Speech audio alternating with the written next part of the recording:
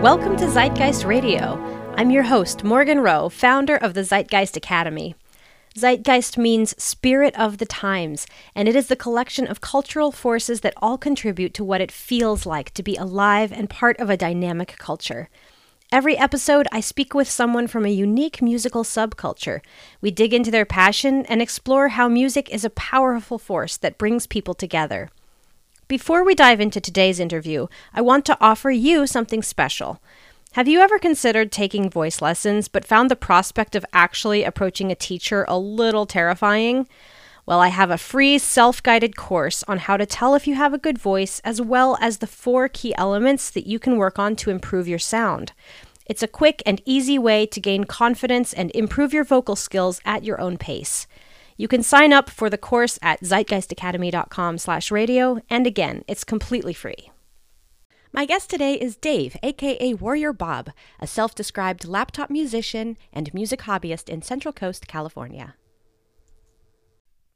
Dave, welcome to Zeitgeist Radio. Hey, how do you do, Morgan? Thank you. Hello. I'm so excited to have this conversation with you. It's going to be really fun. Oh, yeah. It's going to be great. I'm happy to be here. Who are you, and how would you describe yourself musically? Okay, so let's start there. So I'm Dave. How do you describe yourself musically? Everybody, I'm sure, has these very, elaborate answers to this question. At the end of the day, I am a nerd who likes music a lot. I especially like, electronic music, technology music, that kind of thing. And I just enjoy mucking about with it. Yes. So I'm not trying to establish myself as an artist with a capital A or anything like that. But you know how to do some pretty complex things. I've learned a couple tricks. You've learned a couple tricks. So if you don't mind, let's just start at the beginning. Where did you get your start, and what was the first thing that drew you to specifically electronic music? Oh, man. Okay. So I love talking about this. The thing that made me want to be a musician is this computer art subculture called the demo scene. Love it. And if anybody listening to this is familiar with this, you'll know exactly what I'm talking about. So what this is people in, generally speaking, the mid-90s was when I was paying attention to this, were making art with computers, which were a fairly new thing at the time. And there were a number of tricks that computers could do that were an emulation of more elaborate technology that you would see in studios. So like samplers, you could record a short sample of music and you could pitch that up and down, and you could turn a little individual recording of some notes into a whole song full of those notes played at different pitches. And people went absolutely to town with this. Nice. And there was a group that made art in this scene called Future Crew that had 2 lead musicians that I listened to so many times that I finally just said, okay, I want to be like these guys. Like, what are they doing? I want to do this. This sounds awesome. That's amazing. So are we talking like DOS here? Like what were you using? Yeah, so this was all MS-DOS. So the project they made that got my attention, which apparently got everyone's attention at the time, was called Second Reality.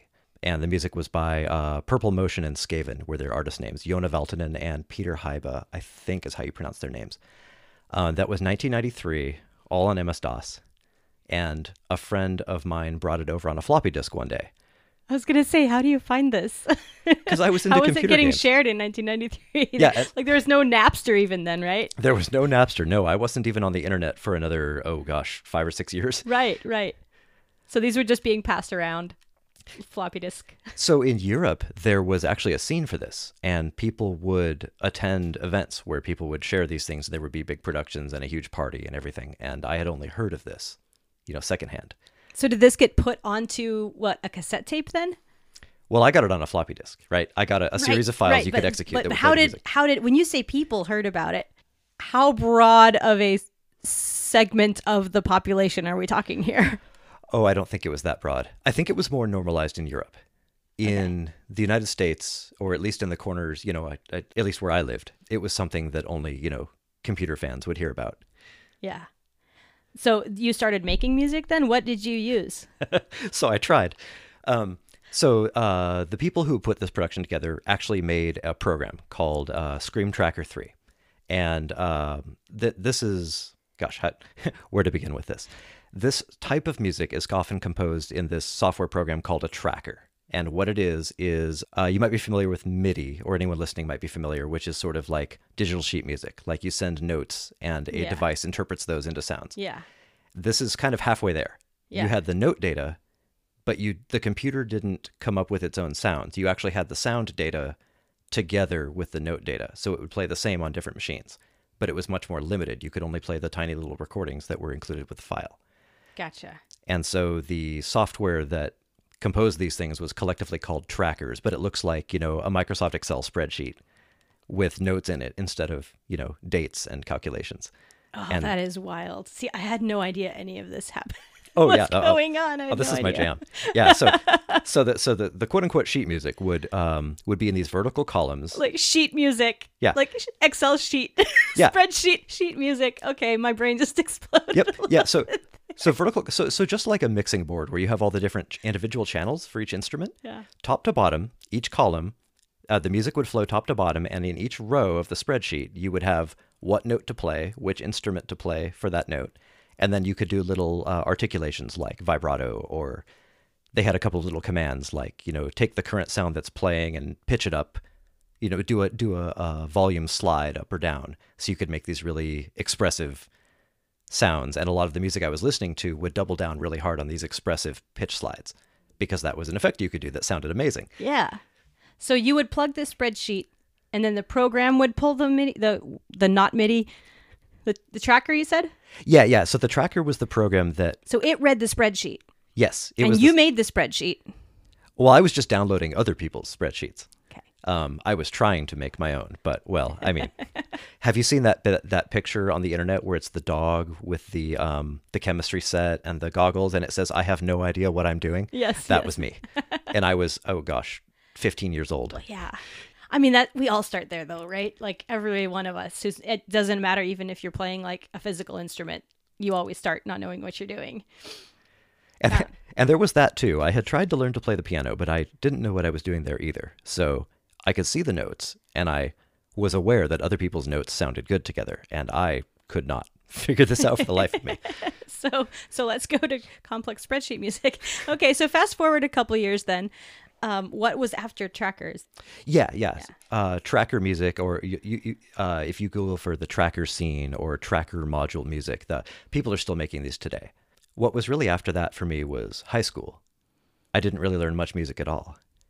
Okay. And then a lot of years later, I discovered MIDI and discovered sequencing software.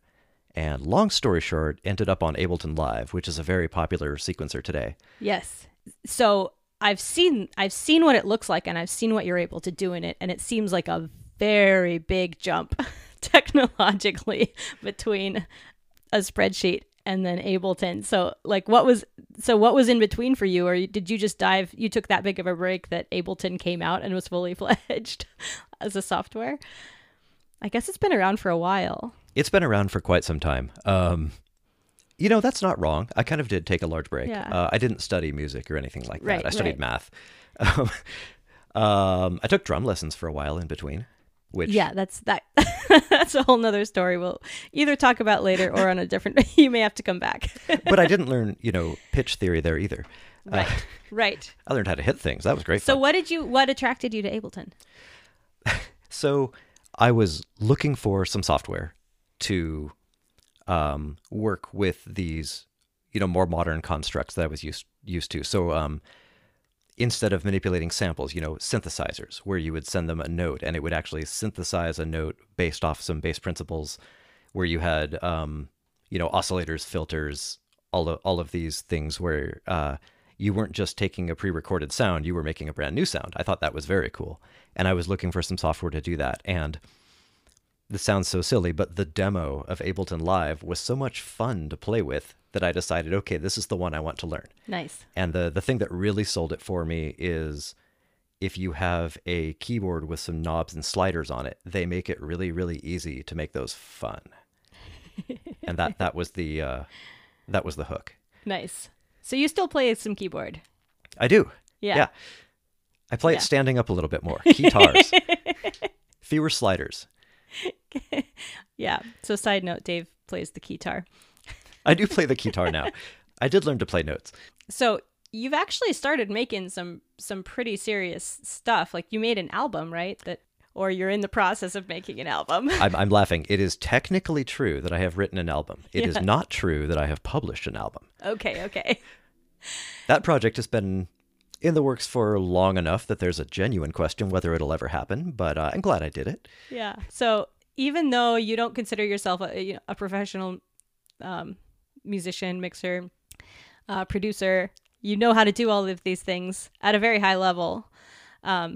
Do you also fall prey to, I've met several audio engineers, the most intense perfectionism. Nothing is ever finished. Is this album not published because it's not finished, or is it not finished because of the perfectionism? And is that even something that you deal with? It is both not finished because of perfectionism, but it's also not finished because it just wasn't finished. Sure. I was trying to do a lot of things all at once, and for my first go, it was too many things. But I never really learned to do those things nearly to the level that a lot of people have, and I've never quite crossed the gap between how they do it and how I do it. I can perform a mix down. Yeah. I know the fundamentals. Okay, but so let's take that phrase, because I don't think people know what that is. What's a mix down? Okay, yeah. So mixing, broadly speaking, is the process of taking all of your recorded tracks, so all of your different instrument sounds, think of a tape machine where you have, 3 minutes of guitar, 3 minutes of drums, keys, whatever you have. All the different component parts of the song are being played back at the same time, and you are adjusting those so they sound good together. I can do this at a basic level, but I can't do this at the level that a lot of other people do it because I just haven't put the time in. So I can do good enough for myself. Yeah, I'm a hobbyist, right? Yeah. I can do good enough to have a lot of fun with it. Yeah. But when I'm trying to do something that felt a little more meaningful, it felt like a much taller ladder to climb. And I don't think I ever really quite sorted that out. So I really should just hire somebody. Well, but you're a hobbyist. Yes, exactly. And I was so determined to try to do this myself that I think that actually is where a lot of the time went. Yeah. So it's a little bit of perfectionism, sure. So tell me about your process when you're like, you know what, I'm going to make a track. What do you start with? Do you start with an idea of a groove or a melody or where do you start? So I like to start with whatever thing has captured my attention. And 90% of the time, that is some sort of groove feel. So I really like the sound of instrumental hip hop. So down-tempo, rhythmic, like sort of hip hop adjacent beats, but not with the connotation of what a lot of people think of as a beat. But so I'm listening to the interplay between the different instruments, how your body moves when you listen to it, the sense of swing, how some of the sounds might be delayed very slightly that makes it feel like it, does it bounce forward or does it slide forward or does it go 1, 2, 3, 4 and pace everything really cleanly. When I hear a song that does something like that really well, I often will try to emulate it. And maybe 1 in 10 times I'll succeed in a way where I go, okay, there's something there. And that's usually where I start. Cool. So you start with the groove. Generally, that's what I took out of that. Yeah, not always, but that's the basic. That's the basic flow. And then what? Like I have very mildly played in some of these softwares, and it is completely overwhelming the amount of options you have. Like it is to me. I've played around and I shut down because there's too much. Like how in the world do you figure out, even once you've got that basic groove, like you could do so many things with it once it's there. Yeah, the decision paralysis. Yeah. Oh yeah. 90% of the time I just get that and quit. The other 10% of the time I start with, well, let's take the default piano sound and let's just use that because now I don't have to make the decision. I can just play. And half the time the default piano sound is what's in the song by the time I decide it's done. Sure. Because that's what I wrote too. Yeah. If there's nothing in mind to choose, sure, just take what's in front of you. Yeah. But I like to try to comp chords after that. Yeah. Okay. So some basic chords. We've got a groove. We've got some chords on top. Talk about fine tuning, like effects. You mentioned like juicy little things you can do to a piano sound. Like give some examples. What are some things you can do to a piano sound? Okay, so piano is actually a fantastic instrument because despite being the default sound, when I think of a keyboard with a lot of sounds on it, I think of the piano as sort of the basic sound, but it's not basic at all. There's tons of sound happening when you play a piano chord, there's like 2 or 3 different strings vibrating, I think. They don't start at the same pitch that they end. For just a second, they're out of tune. So if you have like, take an echo effect, for example. If you echo a piano chord playing staccato, you're going to get... Staccato means very, very short. Yeah, so quick little glunk, glunk, glunk. If you echo that, you're going to get glunk, glunk, glunk, glunk, glunk. But if you play a longer chord underneath that, like a dong kind of thing, but you're echoing just the first part of it, you have the percussive rhythmic part of it that gets echoed that isn't necessarily in tune. And you have the sustained piano sound that sounds like this warm bed of piano chord, right? If you take that effect and you separate it out from the sound itself, you have 2 different like flavors. And you can, where am I going with this? You can emphasize one, you can emphasize the other, you can, if you, like, let's say you take the echo and you make it last for a really long time, you can make that feel like a rhythmic element itself because of the pattern when it's repeating. Of the percussion, are you talking of the wave as it goes forward, or is it of the loop of the percussive dong, dong, dong, Yeah. dong, dong? Sorry, I kind of got in the woods there thinking about all the things you can do with the piano. I was thinking so you can take the piano and make the piano the focus of your sound with the echo as an accent, as an effect, like a little bit of flavor. Or you can make the echo and make that the core of your sound with the basic piano feel as the effect on top of it. And those are 2 very different feels. How crazy is that the like standard sound of an instrument can be the background effect? I just think it's a great sound because a lot of different effects are going to be useful based on the sounds going into them. And there's a lot of sound to work with there. So kind of pick your favorite effect. A piano can do something with it, I feel like. Yeah, it's really funny because I'm a classically trained piano player, and I can tell the difference in pianos. Like if I play a 12-foot grand piano, it feels different from a 6-foot. It feels different from an upright. It feels different. There's all these different kinds of pianos.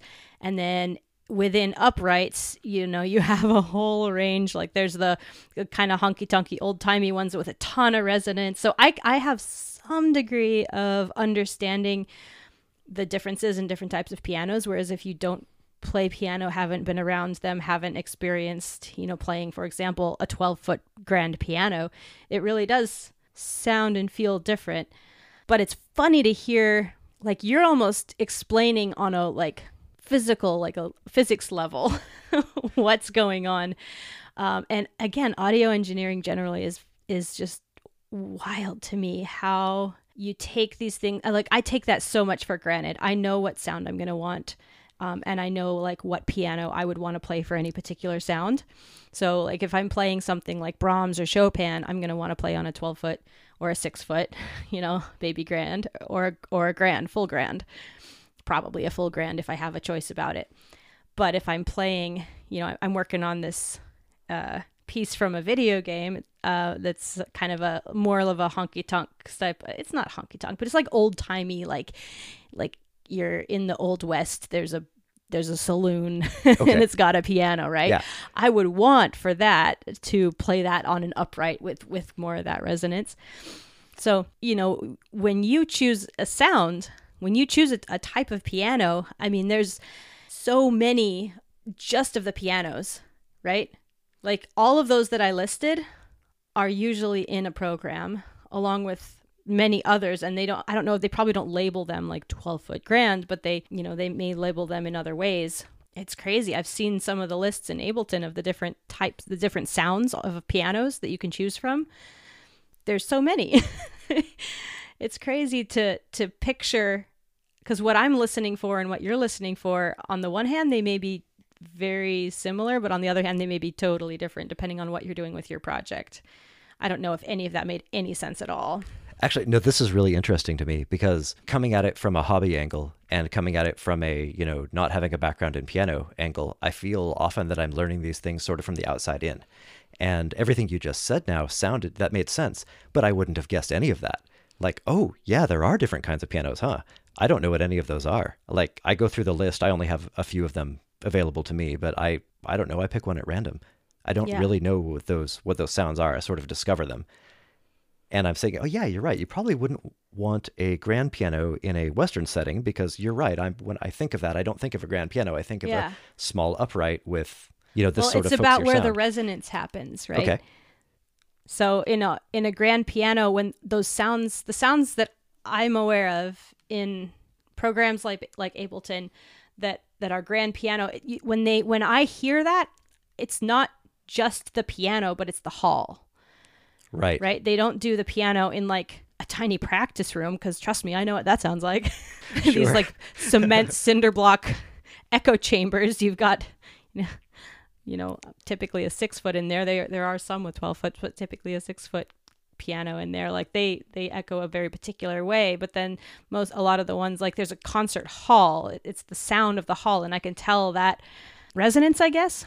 Versus the more honky-tonk or the more old-timey upright piano sound it's resonating in the box, and it's kind of the soundboard is not anything to speak of. And there's just a lot of echoing happening. I'm sure many other people could explain it better, but it's when I listen to those sounds, it's the environment as much as the actual hammer hitting the strings. No, you're right. And I'm thinking through this. That's something I think Ableton as a company does very well with their both their stock sounds and their their larger library you can subscribe to, is they strike this balance between recording a real instrument in a real space so it sounds natural, but not marrying the recording to that space so much that you can't put your own touch on it, right? Right. So there are a variety of effects, and the technology for this, this technology is called convolution. It's worth Googling if you're into reverbs and effects. But what convolution in an audio context lets you do is make a staggeringly realistic simulation of a space. Yeah. So you can take this piano that doesn't have that much room sound in it, and you can put it in one of these really realistic concert hall spaces. But it's still a grand piano in this simulated space. Whereas if you took a honky-tonk piano or, some sort of like saloon piano and you put it in the concert hall, it's going to sound very different. And I wonder how much of some of the preset sounds is actually using that effect versus having it being baked into the recording when they actually recorded the individual samples. Because I believe that specific piano that they have is actually like a mic'd physical piano. Yeah. I'm trying to think back. I actually forget which presets are which. It's nuts. They went through, and I mean, let's not even get into like drums. Yeah. They literally just hit every drum in existence in every way that you possibly can. I have so much respect for people who record sample libraries. Oh my goodness. Oh my God. It must have taken decades. It seems like it would take forever to be so consistent. Yeah. Oh man. Okay. So we've got a groove. We've got some chords. We've made some decisions about what we're doing with, at least with the piano. Yeah. What's your next step? What do you do next? Well, so this is the easiest one to describe. Who knows? Okay. So something I really like about this kind of modern software is there are a lot of different ways to work with it. Some people like to arrange things left to right or top to bottom if you're in a tracker on a timeline. And then you go through and you think about what you want to have happen when. Like maybe you start at the beginning of your song and you write an introduction, and then you have like a main. Let's say you're doing a song form where you have an intro and a verse chorus, like a breakdown and another pass through, or there's a variety of different forms, but they go left to right, start to end. You can do that, or you can start in the middle, which is usually what I end up doing at some level is building up a theme that makes sense together, and you go, okay, how are we going to introduce that? And then you can drag it around on the timeline because it's all software, write your intro, maybe you change it a few times, and eventually you get it working nicely with your idea, and then you move into the next part. Or, and this is the most fun, but sometimes it's tricky to actually pull off, you can actually play the whole thing live, looping over itself, and you can keep experimenting one idea after the next and putting all those ideas down. And when you find one you'd like, then you arrange it in time. That's the one I like doing the most, but... Do you keep those separate or do you put them all in the same song? Because I feel like you could reuse those. Do you have a library of libraries, or a library of weird shit you've made?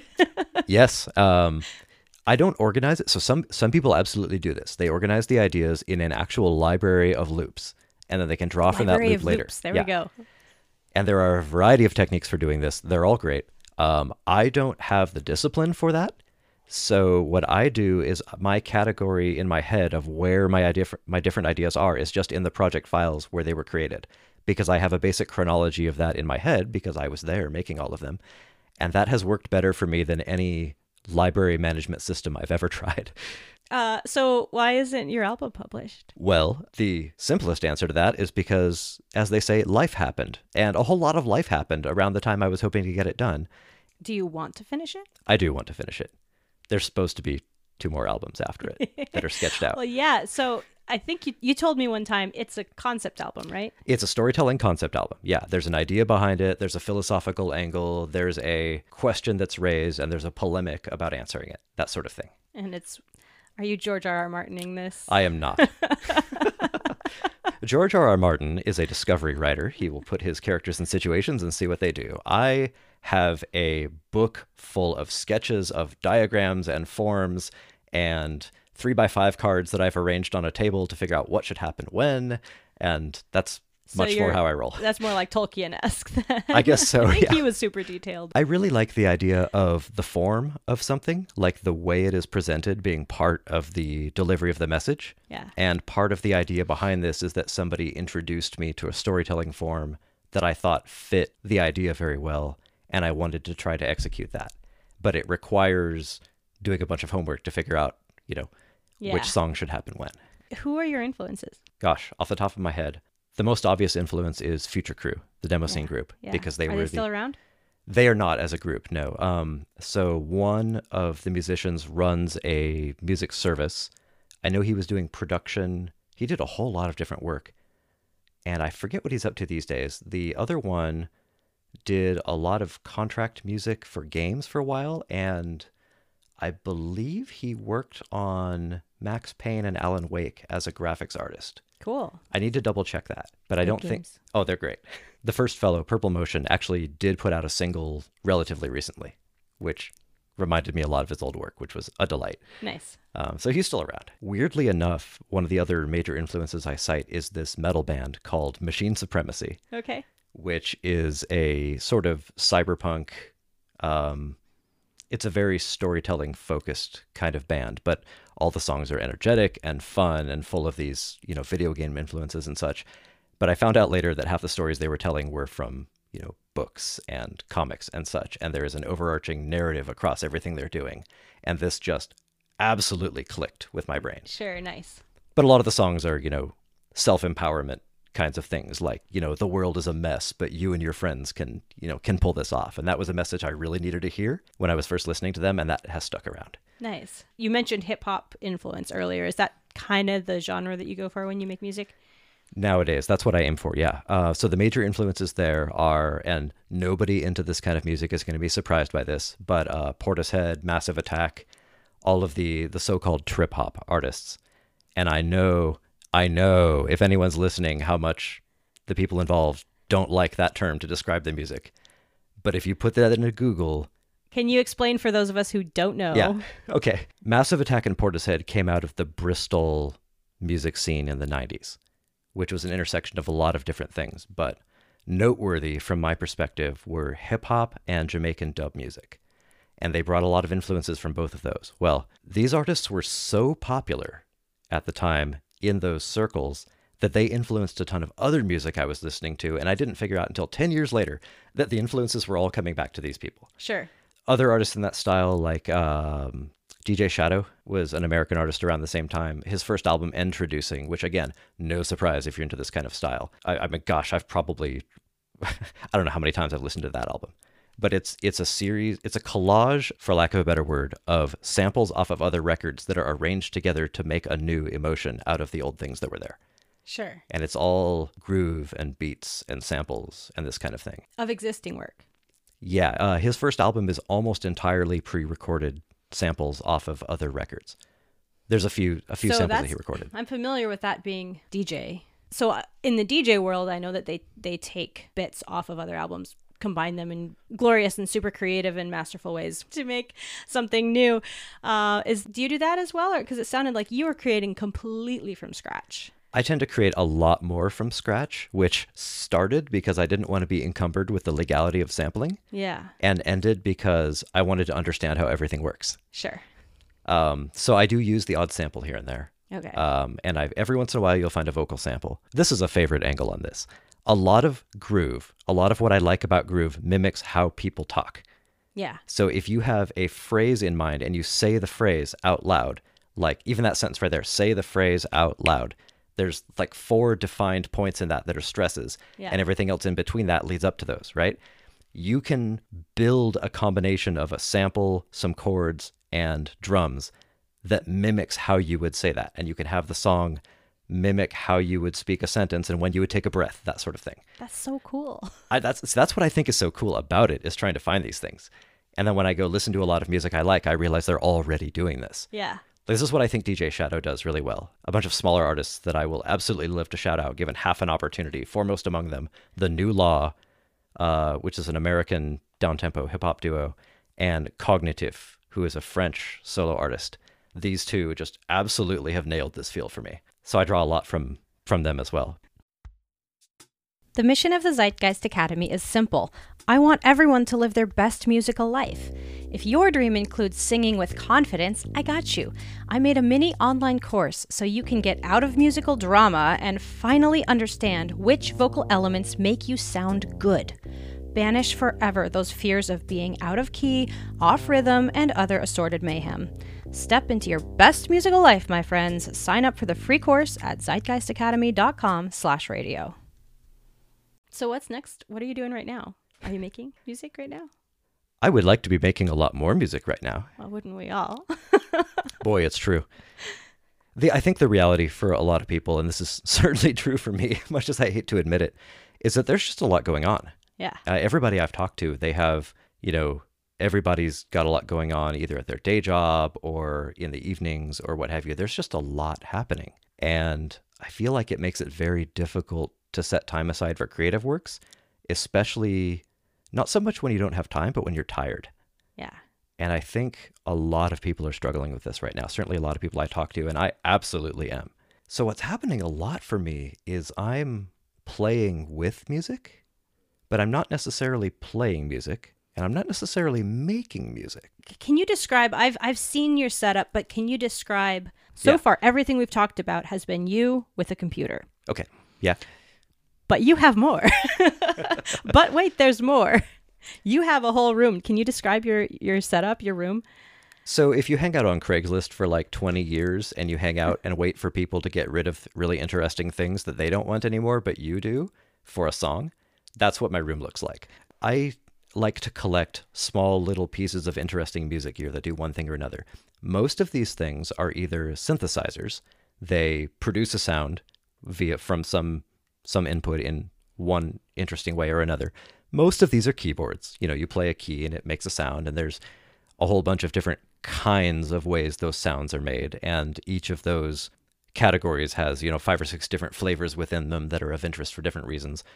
Maybe an artist used one or another, or maybe you just really like how one of them works. And so you sort of chase those down, and I've collected several of those. And then a lot of them are what are called MIDI controllers. Yeah. And what these are, so MIDI is analogous to tracker music like we were talking about. It's a control language for musical applications. So I've joked that it's sort of like digital sheet music, but what it really is a series of instructions like play this note now, or take this knob and set it to this position now. And it's not really like a sheet where you see it all at once. It's a series of little individual updates. So if you send that out to a machine, you can combine the pre-programmed instructions from a computer with your own instructions coming from you playing a keyboard or something like that. And there are a bunch of really interesting and creative ways to generate this data.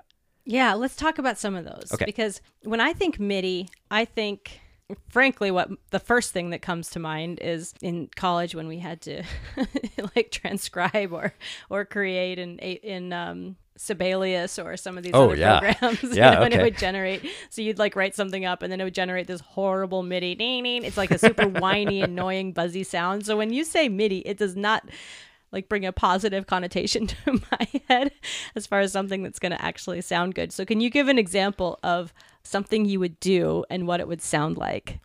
Sure. Okay, yeah. So when a lot of people think MIDI, they think cheesy sounds, and especially cheesy sounds from the 90s. Yes. And the reason why is a lot of computers had a MIDI or a MIDI synthesizer built in that when it received a MIDI message to play notes or whatever, it would just use whatever the indicated fake instrument was. Yeah. But there's nothing about MIDI that tells you what instrument it has to be.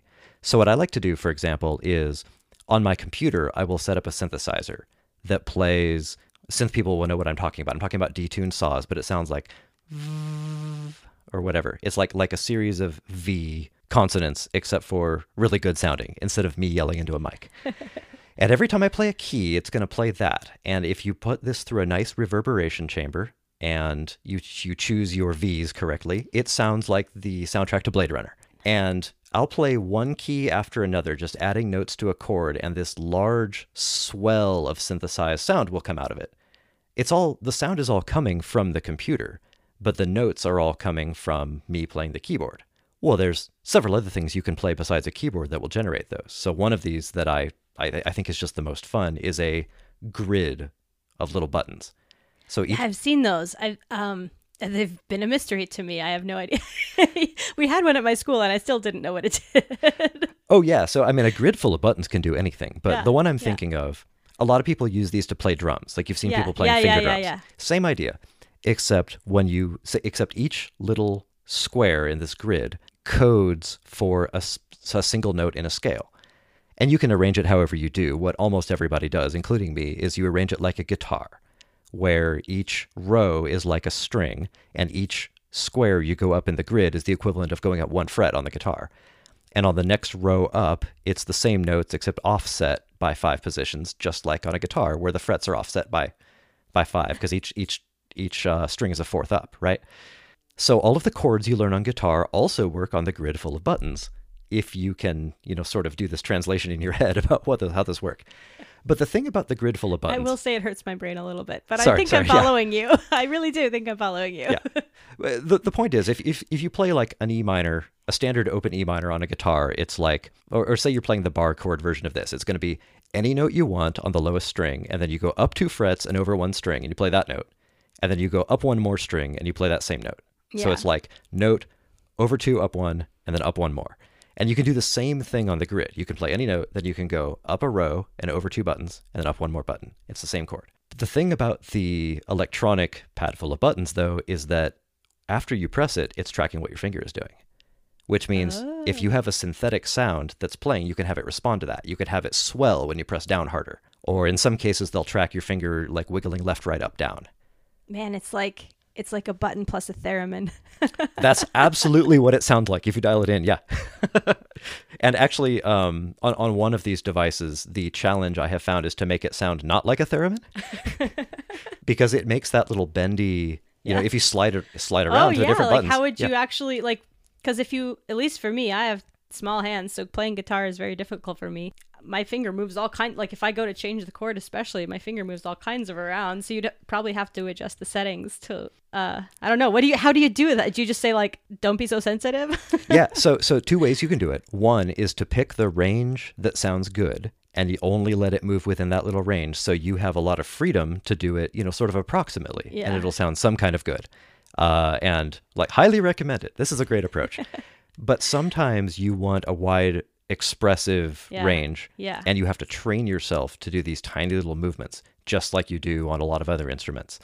And there's a place for that too. Totally. Oh, that's cool. That is super, super cool. Okay, so you've got the pad of buttons or a keyboard, and when you say keyboard, you mean like a piano keyboard or a guitar keyboard, not a computer keyboard. Correct. You can do it. Just keeping all of this, trying to keep it clear in my head. I did mean a piano-style keyboard, but you absolutely can play a computer keyboard. Oh, yeah. Yeah. Okay. But your room is full of piano keyboards. Yes. It's starting to get taken over with little grids. But so can you reprogram these pads of buttons to do whatever you want? Or do you, because you have several, you collect them, which tells me that they do different things. Yeah, they do. So I have three that I use regularly, and each one is focused on something a little bit different. So one of them is, for people who are listening, the Ableton Push controller. The reason this one is interesting is that it's laid out like a drum machine, or it's designed to respond well as a drum machine. Works great for keys and such, but it's very married to Ableton Live, and a lot of the interface features in the software are mirrored on the device itself. And this turns out to be really useful in a bunch of ways. But That's like hotkeys. yeah, like really interesting hotkeys. Hotkeys on steroids, sort of. And one of the things you can do with it is you can play on another keyboard and use this to sort of, like, say you've prepared a series of loops and you're looping against yourself because you've just written the middle of a song and you want to control how that plays back to try out different ideas. You can have this thing control the loop playback with the buttons and knobs and such while you try to play piano chords on a piano keyboard next to it. Okay, my brain just went in a completely different direction. Do you think that this type of thing will be where AI music, which is coming, it's not here yet, proves helpful? I don't think where so. you don't have to be doing all of this nonsense with the button pad. You just say, okay, I want to hear it with this sound. Play it back with this sound. Play it back with this sound. Play it with this. Play it for me 12 different ways with these different things. Oh, that's a whole separate conversation. I know, right? And an interesting conversation. I'm going to go with no for a couple of reasons. So AI, broadly speaking, AI is, somebody described it as the world's most elaborate autocomplete. Yeah. It's not really thinking of things for you. It is guessing what you want next based off of past data. You give it the input. Yeah.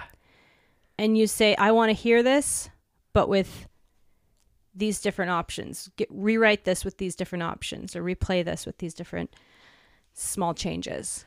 I think you're either going to see one of two things. You're either going to see AI is too much work to implement into the existing workflow. The existing tools work too well. AI is too imprecise. Or you're going to see the AI does the whole thing start to finish, and you don't need these tools at all.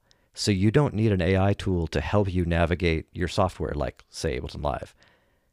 Because your existing tools are fine. You're probably not even going to be using Ableton Live. You're going to be using the AI software on its own. Yeah.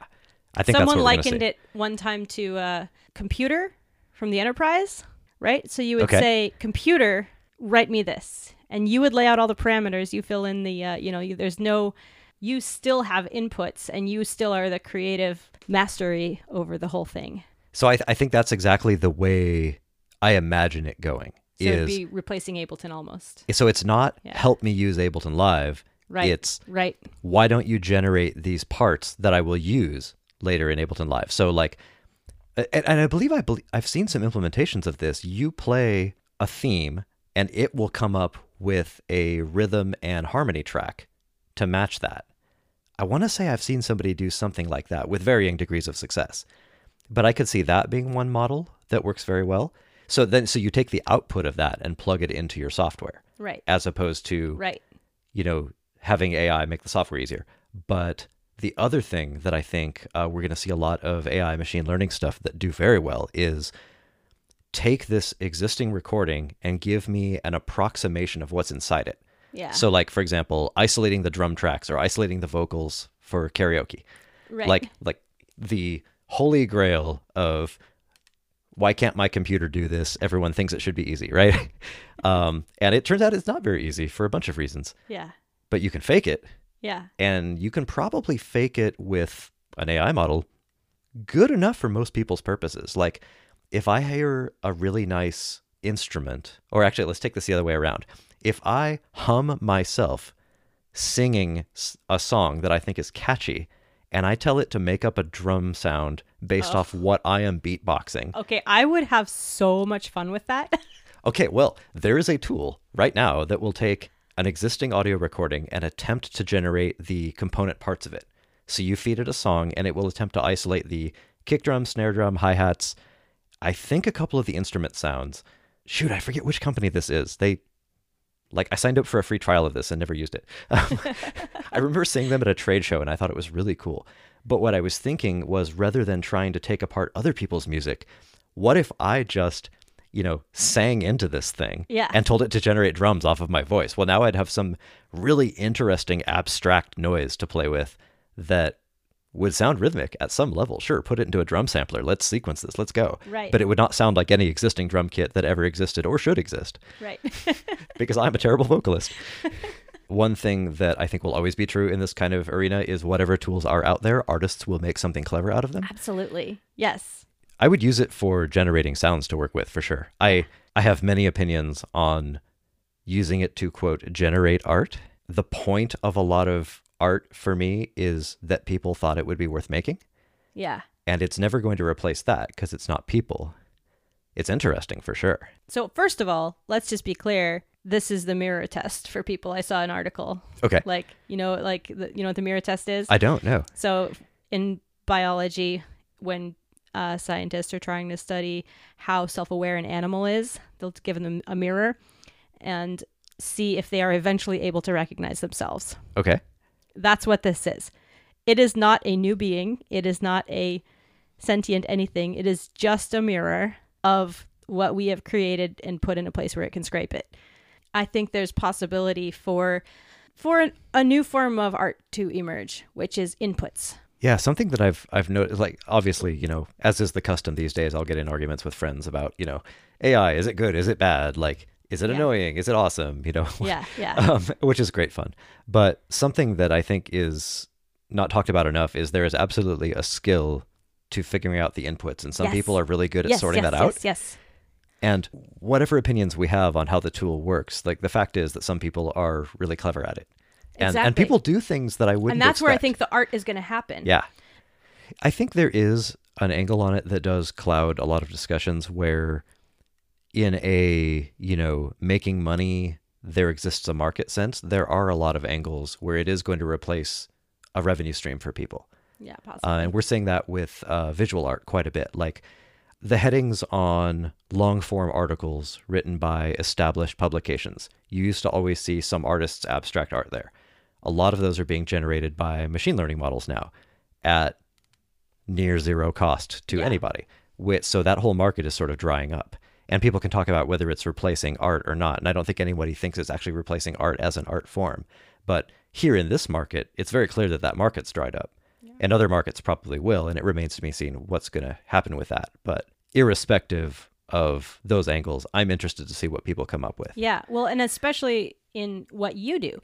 That's what's so interesting to me is because I feel like of all of the many, many types of musicians that are out there in the world, people who do what you do are the closest to understanding the potential of it and giving it a chance and playing with it, right?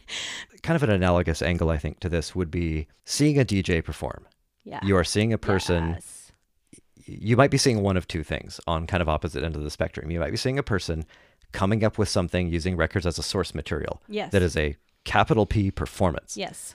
You might also be seeing somebody who's off in the shadows and they're just playing the right records that people want to hear. Mm-hmm. And then you might be seeing something at like a festival, like a headliner, where the entire set that they're playing back is pre-recorded. They're not even actually playing it live. They're just up there like having a great time. Like the equipment's not even plugged in. Yes. And like thousands of people are having a blast, right? Yes. And people get very like, well, they're not even doing anything. Yes, but people are having a great time with it. Yes. But hearing the band, like if it's band music, hearing the band play the same song that you might hear a DJ play is interesting for its own reasons. Right. Because I want to hear or I want to see the people doing this and making it happen. So if you have like a machine coming up with the music, that actually slots perfectly well into some contexts for me. Totally. If I just want to hear background music and I'm not interested in I'm not here to see a show. Okay. Okay, that's cool. That's interesting that it came up that way. Kind of a running joke that half of the EDM scene is worried that it will be too interchangeable. That's not meant to be too much of a burn. I actually really like a lot of EDM. But there are some artists whose performances are not that far off of that. It's like them on their computer playing back loops that they have written. Yeah. And there's like one other artist on stage. I've seen those shows. And I actually really enjoy those. I've really enjoyed. I'm excited about the fact that they made the record, and that's what clicks for me. Yeah. And so I don't think you're going to have that with machine-generated music, but you could have somebody who took machine-generated music and made it into something I'm excited about, and I do want to see them. Yeah. I absolutely see that. There's so many directions this could go. Oh, yeah. No, these are actually interesting conversations because I don't think anyone knows where this is going to go. You can guess. Yeah. But yeah. And for me, I always look back at history. So Zeitgeist Academy came from a class I was in college where we were learning, in this particular class, we were learning about opera. And that was the first time I'd heard the word zeitgeist. And because it was the zeitgeist, I got all fired up. I got excited about opera. But it was kind of coming off of this series of, I mean, when you study music history or any history for that matter, it's this flow of like creativity. Like one generation rises creatively, and then they're still going, and the next generation is rising creatively with something else. And every single generation since any kind of human technology exists is kids these days and you old farts. Yeah, right. And eventually you start learning, you study this in class after class after class after class. And now, like, I got so excited about opera, and then the next class they're like, yeah, opera was old news. It was only this fartsy guys going to opera. This was what was really cool. You hear that so many times that you kind of start to burn out when you hear boomers going, kids these days, and millennials going, you old farts. You're like, get over it already. Hey, us millennials aren't getting any younger. This isn't new. This happens every single generation. And so I guess maybe now I'm just at an age where I'm kind of in the middle looking ahead, and I'm like, this is a technology that the next generation will be comfortable with as canon, or will start to create canon. Like there are artists working right now who will be canon in this medium. Yeah, that makes a lot of sense. Technology just bulldozes along, man. It's it's going to leave you behind. Well, so you make a good point that, conclude good or bad, it is going to be there. And, there is the conflating thing that, again, talking about money and markets and a lot of people's livelihoods, a lot of people, let's say in the recording industry, would love to not pay their artists. Not paying artists in the record industry is like the oldest... It's very common. The oldest story there, right? I'm sure there are a lot of people who would love to replace artists if they could. I don't think that's what we're talking about here. Some artists will lose their livelihood, but other artists will gain a livelihood that they didn't have before. Yeah. So I guess where I'm going with that, like, I'm thinking of a couple of friends I know who are vehemently like anti-AI, and it's for these reasons. And I absolutely agree with them for those reasons. But I think we're talking more about from a, creative tools perspective. Yeah. Where they're not going to go away and somebody's going to do something interesting. Yeah. Part of the reason I enjoy this kind of discussion is, I think the most interesting framing of it is, why do you do what you do? Yes. Because this is doing that science fiction thing where you take away one of those angles, like, I'll say, well, what if you didn't have that? Now, why do you do what you do? And, okay, well, eventually at some point someone goes, well, what's the point of making art at all? Right. Great question. An excellent question that very few people have ever been able to summarize succinctly in a universal way. Trust me, we studied that question too. And the answer to that question has the same ebbs and flows. It follows a zeitgeist. Art pour l'art. Art for art's sake versus the observer is integral. Sure. It rolls along clunkety-clunk between those two. Generation after generation after generation. No, the art is for the purity of the art. No, the art has to keep in mind who it's for and who's making it. That is part of the art. No, the art is for the, and again, we go in these cycles over and over and over again. I always joke when AI art enters a conversation, because one of the things AI art is very good at doing is giving people who really want to post things ample ammunition to do this with minimal effort. Yes. And so what you do is you see a lot of art communities who have rules being like, don't. It's not that it's bad, it's that the flood of it is unsustainable for us as a community. Yeah. Because half the community who doesn't want to see it at all is going to leave. And so you have this weird like social divisiveness issue, right? If an artist, wants to post work that I have made, there are receptive communities to that. Yeah. If an artist who is using AI as a medium, wants to post art that I've made, I can flood an art community in seconds with stuff that I personally have made, and I'm one of thousands of people. Sure. And there are a lot of people who are very interested in the social capital of being seen. Yes. And having watched this pattern happen a couple of times, what I've seen a couple of people do is after they do that, so they do that for a while, and then assuming they're still in the community afterwards, they'll find things to do with this that are increasingly clever. Yeah. So like, I had a friend of mine who used to post, we hang out in a chat room together, and we had this chat room that was just art by this guy, like all day. And I was kind of like, man, this is cool, but like, don't you have a day job? No, I tease. But what started to happen is he started using it for increasingly weird things. And pretty soon he was generating stock art for himself to make into collages and song lyrics and stuff. And projects started to spawn off of this that had nothing to do with the AI tools other than they were the prompt. Yes. And That's what I think. It was this great Exactly. springboard towards like the sort of thing that like people who were against AI in these conversations were actually saying we should do more of. Yeah. This is a philosophical point. I don't know. If I wanted to make an album that I wanted to put out and like have pressed to CDs or vinyl or whatever, plastic frisbee is the favorite format of the day, and I wanted to get that in record stores, I wanted to establish myself as a professional musician, I'm going to hire somebody. Yes. But I don't do that because those aren't my goals. Right. My goals are to more like participate in this larger cultural Yeah. conversation. Well, there's no quality barrier to that. Right. And it's not that I mean I can get away with not being very good. I mean it more like the point of doing it is not polish. Right. Polish is like a tool towards the actual end. So it's more your question of, what is your art? Yeah. What is art for you? I used to play guitar with a rock band, and I was learning keys to join this band. Yeah. And one of the things you do when you're learning is make a lot of really dumb mistakes. And this offered me the opportunity to make a lot of really dumb mistakes in front of a lot of people. And there was a time when I made a mistake that I thought was so bad that I think my quote was, I would have thrown me out of the band. And, nobody cared. Yeah. And why didn't anyone care? Well, it turns out nobody was there to hear precise keyboard playing. Everybody was there to have a great time with a Right. rock band, Right. which is what they had. Right. And so like 4 or 5 people noticed. 2 of them were in the band. Yeah.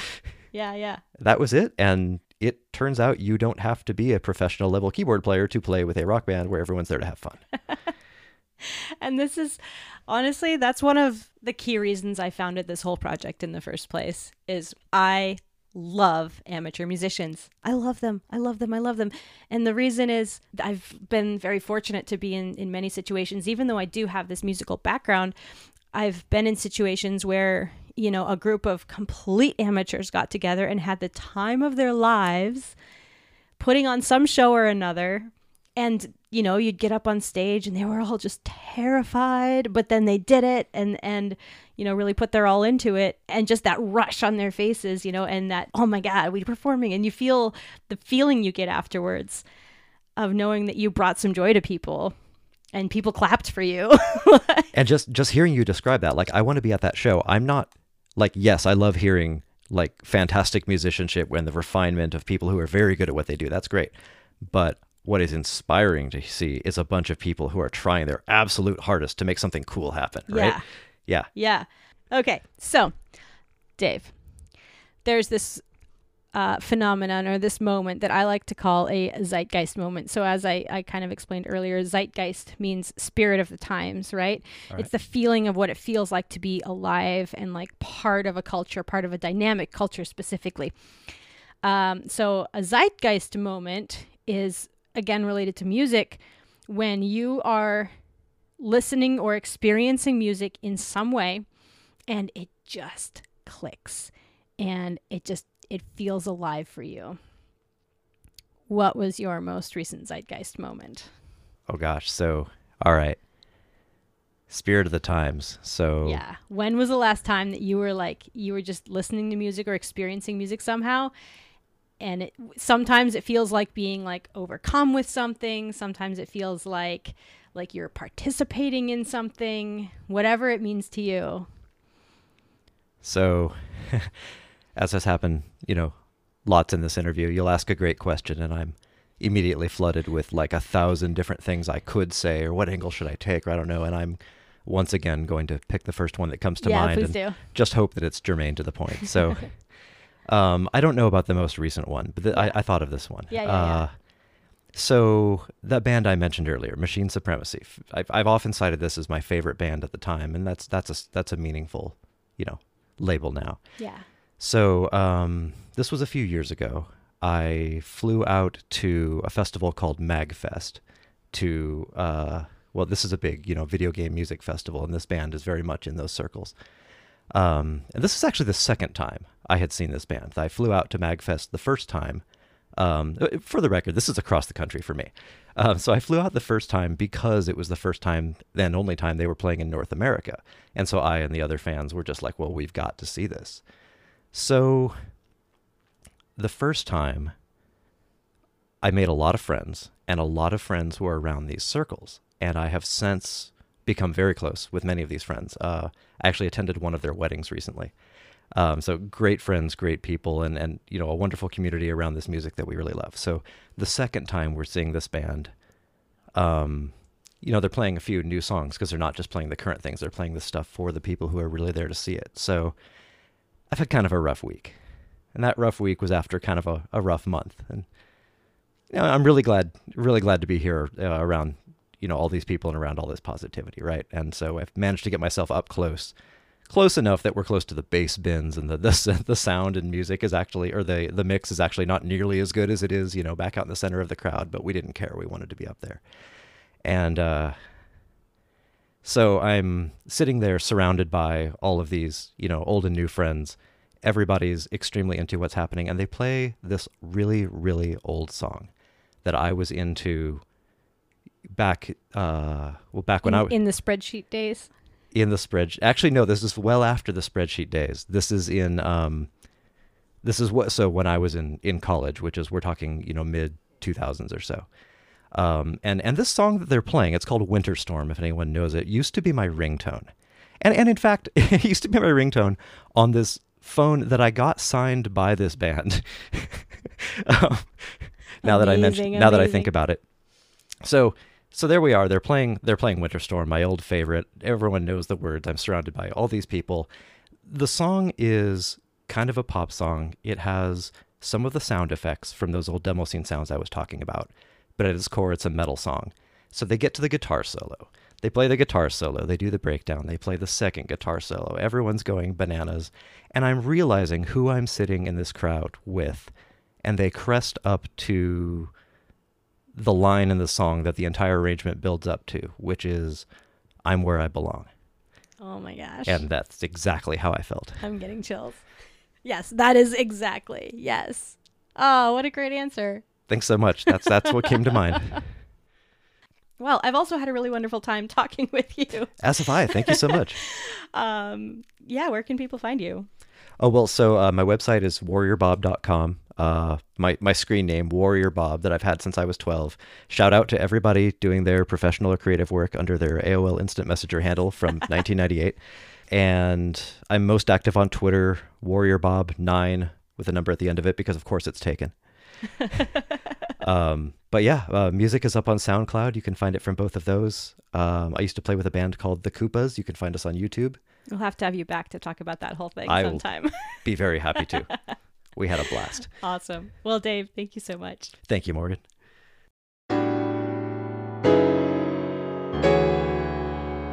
Thanks for tuning in to this episode of Zeitgeist Radio. If you'd like to take the next step in your musical journey, head over to www.zeitgeistacademy.com/radio for my free course to help you figure out if you have a good voice. You can also check out my online course on the basics of singing, Discover Your Voice, made especially for introverted women. Music for this episode was created by Ian Boswell and Dave, aka Warrior Bob. Please hit that subscribe button and tell all your friends you found a cool new podcast. See you next time.